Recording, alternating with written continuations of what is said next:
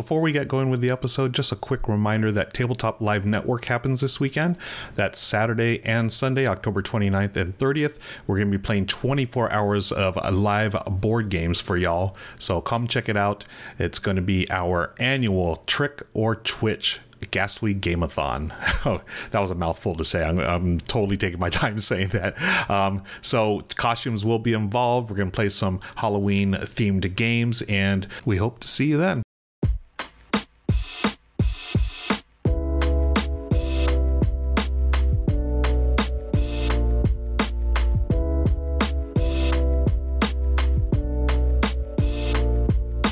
Hi friends, welcome to Tabletop Tonight. I'm Ruel Gaviola, and these are my top 10 games to play on Halloween. And you know, putting together this list was interesting because not all of these were like Halloween specific. Some of them are just like scary or whatever, and some of them are family friendly, as you'll see. So I wasn't looking for, hey, you know, everything's got to be about, you know, pumpkins or whatever like that. So you're going to see, let me know in the comments what your favorite games to play on Halloween are. And I'm going to kick things off with Friday the 13th Horror at Camp Crystal Lake. Now this one is from the op. This is actually a redo of a game called Quartz. And Quartz, it is, you know, it's a fun little set collection. What was it called? A set collection slash push your luck. You're jumping or you're grabbing things out of the bag, and you're trying to collect different sets to score different amounts of points. You have cards that you're getting. You're doing abilities as well. I really love the push your luck of this, and it actually ties in pretty well to the theme. So it's not scary by any means. I mean, it does look a little spooky, right? Or, spoopy, as they say. But, you have Jason's mask there, and, he's there. It's pretty, the theme, it's gruesome, the movies and stuff. But the gameplay, it's not that bad, I think. Michelle and I know Michelle's not really in scary movies, and I'm not really into them much these days anyways, but this takes away some of that scare stuff, but it's a lot of fun pushing your luck, and it sort of ties in sort of thematically, right? I mean, you're pushing your luck against this crazy guy in a hockey mask, right? So as you can see there in the video, Michelle and I played this on our live stream, I think last year, Camp Crystal Lake. You were just trying to go and match, get all the different items to defend against Jason. If you pull out a hockey mask token, you're just grabbing tokens out of a bag, folks. You can pull one out, that's fine. But once you do the second one, you're out for the round. You've been, hacked and slashed, apparently. But you're trying to, get enough items there to collect different sets for different point values. I think the only thing that holds this game back a little bit is, I don't know. I think people thought it would be different. I think they expected like a different type of board game for this, and they sort of dismissed it when they, it was compared to Quartz, I believe. Quartz is, I think it was like more of a fantasy theme. This is totally not a fantasy theme. As you can see there, the tokens and stuff, they're really great quality. And, we had a lot of fun with this. I think if you like push your luck, set collection, I think the thing that does hold it back a little bit, it's a little long. Like, I would like this game at 30 minutes. This one pushes a little bit, goes to 45 minutes. But if you're in the theme, it doesn't matter. And again, on Halloween, hopefully you have some time to, be a big ol' double, a big old double of a big long Halloween night night of gaming. So this one I think is a great one to play, and that is our number 10, Friday the 13th Horror at Camp Crystal Lake. Okay, moving on to number 9 on the 10 games to play on Halloween is Mysterium. This is a classic, and hey, speaking of classics, I got to show this off. Will Wheaton on Tabletop playing it with his friends. That's where I first saw this game many years ago, before I was even into board games. But it's basically Dixit, but with a really cool, scary theme. One player is the ghost trying to tell the other players without talking, but just using those cards, just trying to lead them, give them clues as to who murdered them, right? So it's this whole afterlife theme. The theme is fantastic, and it's really well done. It's a, cooperative game, but there is, I would say it's like semi-cooperative game, because there is, there will be one winner, whoever can, figure it out. But it's really neat because you're trying to find out the clues based on like these little pieces of art, and the ghost player gives a clue, and it's up to everyone else to figure out. And as you go, you're going to progress through each round and gather all the clues and figure out, oh, okay, so here's what happened in this crime. It's a brilliantly done game. I haven't played it in years, honestly. Since the pandemic, of course, I haven't really played, too much in person, but this one was always a hit back in the day, and it's proven to be an evergreen. And for Halloween, perfect theme. And, watching this, I miss tabletop. This is why I got into the hobby, folks. Will Wheaton, put out a bunch of games, modern games done in this wonderful style. I mean, just the top-notch production, as you can see there, animation and stuff. Loved it and loved Mysteria. Okay, let's move on to our number 8, which is Ghost Love Candy 2. Where is that? I had a video for it.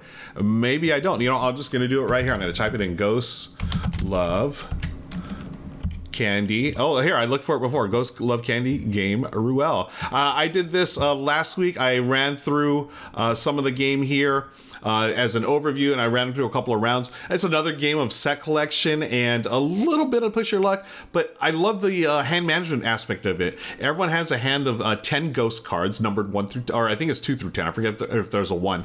But on your turn, you're going to select one and then play it face down. Then everyone simultaneously reveals, and then you're going to place those in turn order on one of the kids. And you're just trying to haunt the kids, right?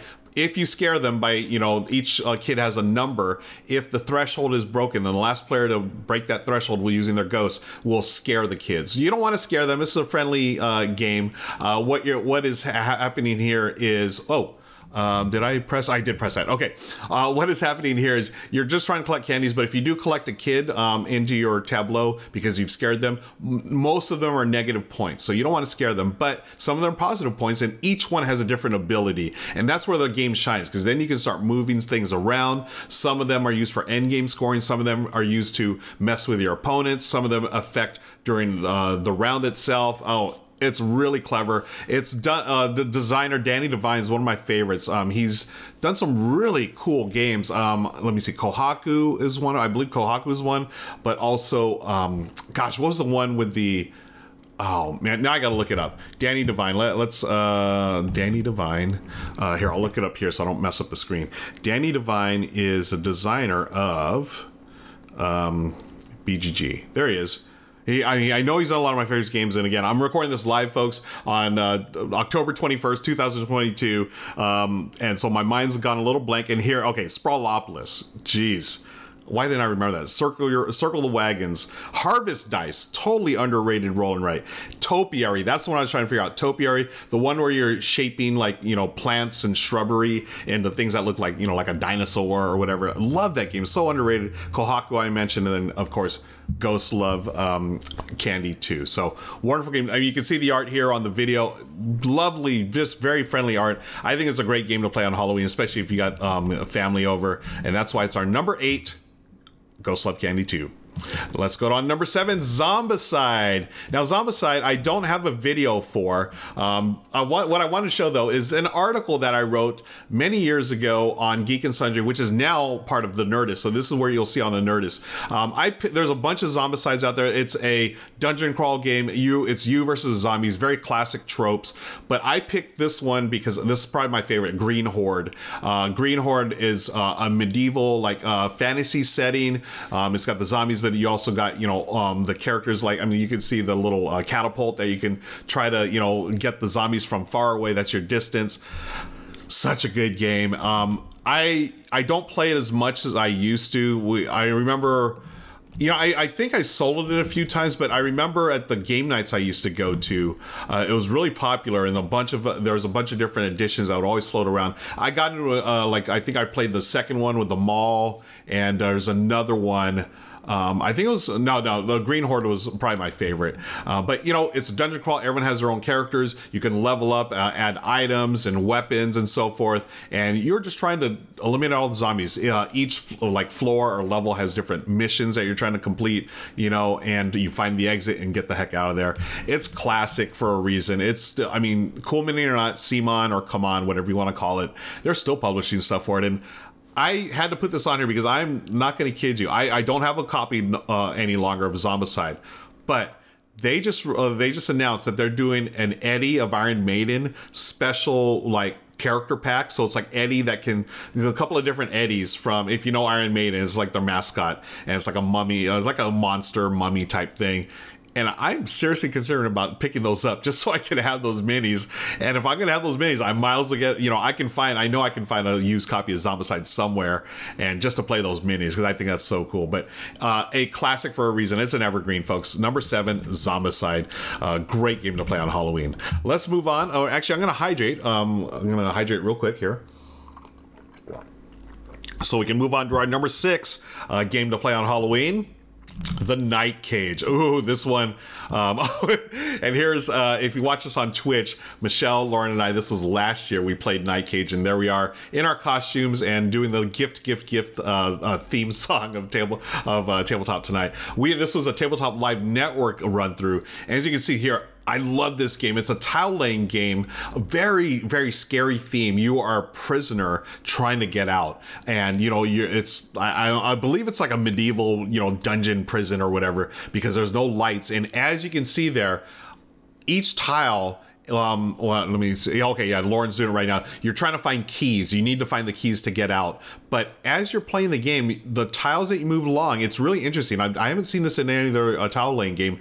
As you move, you're going to remove tiles. So it's sort of like that whole, hey, you can't see, you can see in front of you, but you can't see in back of you. Those tiles are going away. So you need to keep, you need to explore, find those keys, and get the entrance or the key rooms or key spots will stay there, and you have to figure out a way to get back there. Now they do have monsters and stuff that'll show up. Oh, it's so clever. And you have a stack of tiles that you have to go through. You have it's your timer as well. If you run out of tiles, boom, done. You are stuck in that prison forever.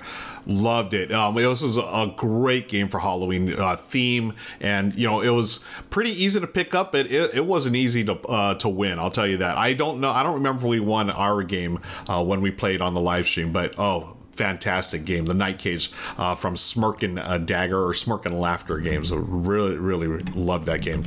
Okay, let's move on to our number 5, which is Whirling Witchcraft.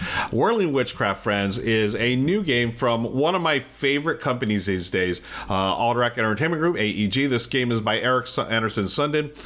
A very cool and light engine builder, but it's also almost like an engine wrecker, right? So you're building your engine, and as you can see there, I've got that has nothing to do with witchcraft, but on the stream, Michelle and I were doing this during Halloween last year, and I had my Spock ears and my Spock shirt, but I guess in some world there would be some Star Trek, time travel thing where they're playing a witching game. But as you can see there, Michelle and I, you are grabbing ingredients to put on your workbench there because you're witches trying to brew these potions. And as you do, you have the cauldrons, and you're grabbing the ingredients based on your spells that you've created. So those ingredients, the function is a really quick engine builder, which I really dig. So you're going to pump out, according to a spell that you have previously, you're going to pump out some green ones. Then you can start using those green ones to pump out blue ones or red ones or yellow ones or white ones. And as you do, you're going to put those in your cauldron, and then you're going to pass those over to your opponents. And this is the fun part. The opponents, the cauldron you've given them, you must take those ingredients and put them into your workbench. Now, you can see there, you have a certain number of spots. If you don't have a spot, you're going to give those back to your opponent as victory points. And I think it's the first to 5. It's a really quick game, and Michelle and I always love this. I've enjoyed this at multiple player counts. I've enjoyed all player counts, and the way we've always described this game is it's basically that classic I Love Lucy episode where Lucy and Ethel are making the candies on the conveyor belt, and things are just coming way too fast, and they're like, trying to, find spots to put them and stuff, and eventually everything just blows up on them. That's what this game is, Whirling Witchcraft. We've had so much fun. Again, a lighter game, a friendlier theme, perfect for family Halloween night, but I love this game. I think it's fantastic. That's why it's number 5, Whirling Witchcraft. Okay, number 4. A little more scary. Well, not too scary. This is Horrified for our number 4. And I'm showing here on the video another Tabletop Live Network event where our friends Crystal and Abby of Board Game Blitz played it. This is a cooperative game. If you've played Pandemic, you have a very, if you played Pandemic, you have a similar feel to it. You'll have an idea of how to play this, but this is more of a pick up and deliver game. Each of the classic Universal monsters, like you have Dracula, the Mummy, the Werewolf, the Creature from the Black Lagoon, all the classic Universal monsters are here. And what you're trying to do is take certain items to defeat them, and there's different conditions for each one. I think you randomly choose like 2 or 3 monsters at the beginning, and those are the ones you're going to fight in the game. And so, it has that point-to-point movement, just like in Pandemic, and you can share items with your players, and it's a lot of fun. The theme is fantastic. I love that the classic Universal. If I'm looking Halloween, I'm looking more to like friendly, scary. To me, this is sort of like friendly, scary, right? Creature from Black Lagoon. Maybe when I was a little kid, I was scared, but it's more like funny and cute, I guess. But it's a great game. I had a wonderful time. I've had a wonderful time playing this, not only in person but also online. Matt, I think the Silver Medal Tavern, I think I played with him on his channel, and I wasn't able to find the video for it, but we had a great time with it. I believe we won. I also played this, with my family and friends. Always enjoy it. It is, I would say, a gateway style game, so this is definitely something you can play with new gamers. I think the theme really draws them in, especially around this time of year for Halloween, and you should be able to explain to them real easily, hey, we've got a few actions per turn. You can move, you can grab items, you can share items, you can fight monsters. Pretty much straightforward, but obviously there's a lot more to that, but that's the basic gist of it, and I think because of the theme, you'll be able to draw on a lot of new gamers to the hobby because of it. So that's our number 4, Horrified. Okay, let's move on. Number 3. Now, this is not a light game. This is a fantastic game. One of my favorite worker placements games. This is Abomination: Heir to Frankenstein. And I'm on the video here. I am showing Tim Chuan's video. If you've never seen his videos, gosh, watch his YouTube channel, folks. I mean, look at this. This is cinematic quality. I mean, this is amazing, the work he does. I got to see Tim last week, we're at an event together. Just a wonderful guy, and just like, for my money, the top dog, or the best YouTube channel as far as like these type of cinematic style videos. I mean, just wonderful. Now, the game itself is another one. There's Tim. Hi, Tim. The game itself is a worker placement game set in, hey, you're trying to create Frankenstein's monster, and you're doing it through worker placement. You got some resource management, and this is not a light game, folks. This is a medium to medium heavy game. It's going to take a while, and there's been some complaints. I pretty much agree with it, where it can be a little slow at the beginning, but thankfully the designer, oh god, is it Dan Blanchard, I believe. He released an official, hey, here's a little, like, sort of like in Terraforming Mars Prelude, where he gives you a bunch of resources, way to kickstart the stuff. He did the same thing for Abomination: Heir of Frankenstein, so you can sort of cut down on that sort of slow slog at the start of the game. I mean, it's not too bad, but I know a lot of people complain about that.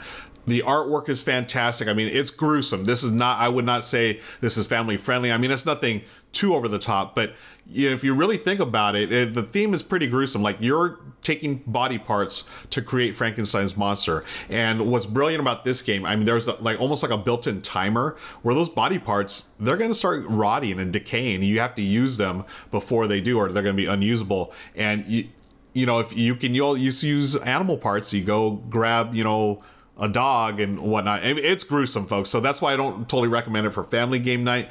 But as far as strategy games goes, this is wonderful. And you can see there in Tim's video, you're literally putting together different parts in the body. If you love the theme, Frankenstein, a classic, book and movie, I think this does it wonderful job of presenting it.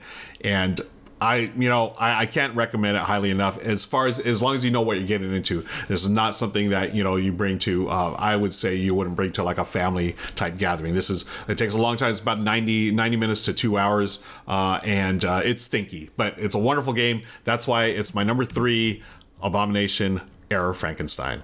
Okay.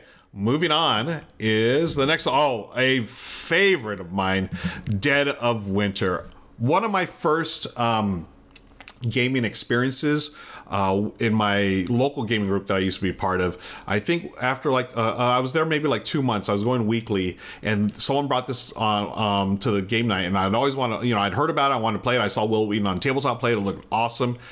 Awesome. Couldn't describe it well enough. It was chef's kiss. It was brilliant. I loved it. It is a cooperative game, but there's a chance there could be a traitor. And the theme for Abomination: Era of Frankenstein was fantastic. I like this theme even better. This is a zombie game, but it's a survival game, right? You're talking about how are we going to get through literally the dead of winter. You've got to worry about starving. You got to worry about a possible traitor. People go a little crazy. They may lose it. Being stuck in the dead of winter, surrounded by zombies. There are hordes of zombies everywhere trying to take you out, and there's the dreaded die there. If you roll that tooth as you move on from location to location, you roll that tooth, boom, you're just automatically dead. It's happened to me way too many times, and it's just an awesome game by Isaac Vega, one of my favorite designers. He's done so many great things. This I feel like may be the best of the bunch that he's done.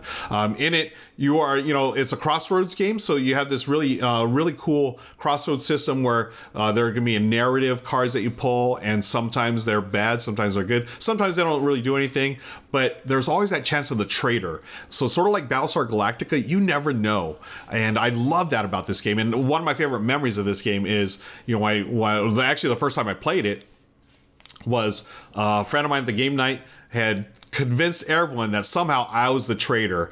And I was saying, no, I'm not the traitor. You cannot exile me. I got exiled, and we ended up losing the game because one of the missions, you have to complete missions as a team. And the guy that convinced everyone, he ended up being the traitor. It's moments like those that, really make gaming for me. I mean, I still remember that. It was like 6 years ago. I still remember it like it was yesterday. I love that. And as you can see there, you've got great artwork. It's very, very thematic. You've got the hordes of zombies ready to attack you. Oh, by the way, this is Jesse of iHeart Board Games, another Tabletop Live Network member. He is playing with his friends there. They ran through, I think this was just on his channel, iHeart Board Games, where he does stuff on Twitch and YouTube. But I love it. You're digging for items. You're trying to get the items you need to survive, food, fuel, and whatnot. You're going to the different locations to get those. And of course, along the way, you're going to run into zombies and encounters with zombies and other folks who may not be that friendly. So that's why it's my number 2 Halloween game to play on Halloween, Dead of Winter. It's fantastic. Okay, let's move on to my number 1, the final one on the list, folks. I had to go with it. Betrayal at House on the Hill. It's a classic for a reason, and I'm showing the video here from Shelfside, another awesome channel on YouTube. Richard Roddleham was just talking about them. They're fantastic. So this is their review of Betrayal at House on the Hill. There's a lot of problems with this game. There's no two ways about it. It's broken in some parts. It just doesn't work in others. It's fiddly at times, but you know what? Thematic wise, it's perfect. It is a haunted house. You're going there. You never know who's going to go, insane.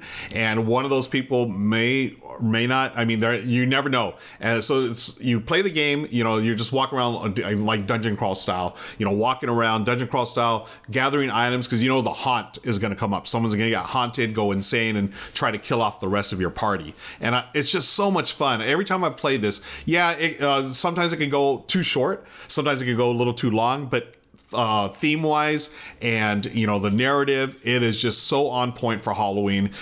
I think it still holds to this day. You have to go to the BGG for some FAQs, and make sure you're playing right.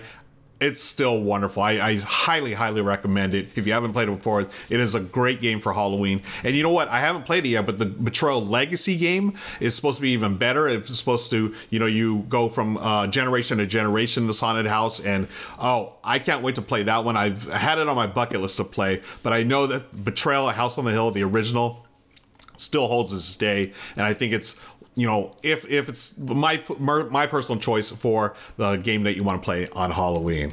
Okay, and there you go, folks. Thank you for joining me for this video, and I appreciate y'all. Drop some comments on the link. Check out the links below. Drop some comments. Let me know what your favorite Halloween games are. And until next time, I'll see you later. All right, bye. But hey, we're not done yet, folks. This is a new segment here at the end of the show that I'd like to start doing here on the podcast, where I talk about listener feedback, maybe answer some questions, and comment on whatever is sent in. Now, if you would like to comment or ask a question, feel free to join the Discord channel. The link is going to be in the show notes here. And let's get to this episode's question from our friend Sarah Reed, Euro Gamer Girl. She says, I finally had a chance to listen to the 2-player game episode. Really great choices. Have you played Rival Networks? It's one of my favorite 2-player games because it's more of a game of one-upmanship than head-to-head conflict, which is why I think I don't like most 2-player only games. Plus, most are not vision accessible for Will, since the 2-player design spaces often focus on hidden info and/or physical movement on boards. Yeah, folks, if you don't follow Sarah already, please follow her on Twitter, Euro Gamer Girl. Her and her partner Will make videos as well on. I really enjoy their channel.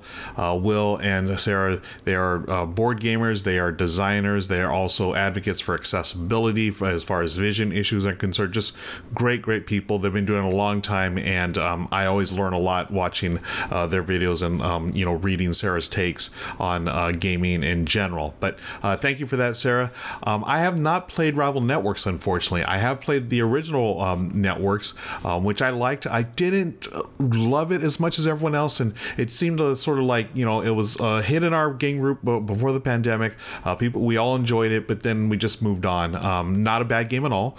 I do love Gil Hova's designs, but this one, for whatever reason, just didn't stick with us. But after you'd mentioned Rival Networks, I went over to BGG, looked it up, and I found Dan Thoreau, aka Space Biff, his review, and it really sounded interesting. He compared it to Air, Land, and Sea, which is a game I really enjoy. He also talked about a little bit about Reiner Knizia's Schotten Totten. So in those games, you have that middle row of cards that you're fighting over as far as area control is concerned, and it's a hand management game. You're playing cards on different cards in the middle in order to try to gain control and ultimately gain enough of them to win the game. And from what I understand, Rival Networks takes a little bit of that, and if so, that definitely sounds like my jam. I would love to check that out. So thank you for that, Sarah. Just a couple of quick comments on that 2-player episode. I left off one that really I don't know what it was. I'm blaming it on my housing situation right now because I don't have my games with me.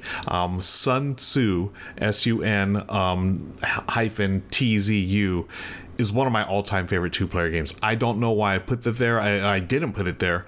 I think it might have been because, number one, I don't have my games around me, but also number two, it's been out of print for a while. I got mine in a math trade years ago, and I know some people have found their copies used, through the secondary market. So it's still out there, but it is technically out of print. But that one was definitely an oversight on my part, but I'm happy to talk about it here again in the after show a bit here. So anyways, that's going to do it for this episode. Thanks again, folks, and don't forget to watch Tabletop Live Network this weekend for our Trick or Twitch Ghastly Game-a-thon. All right, take care. Bye-bye.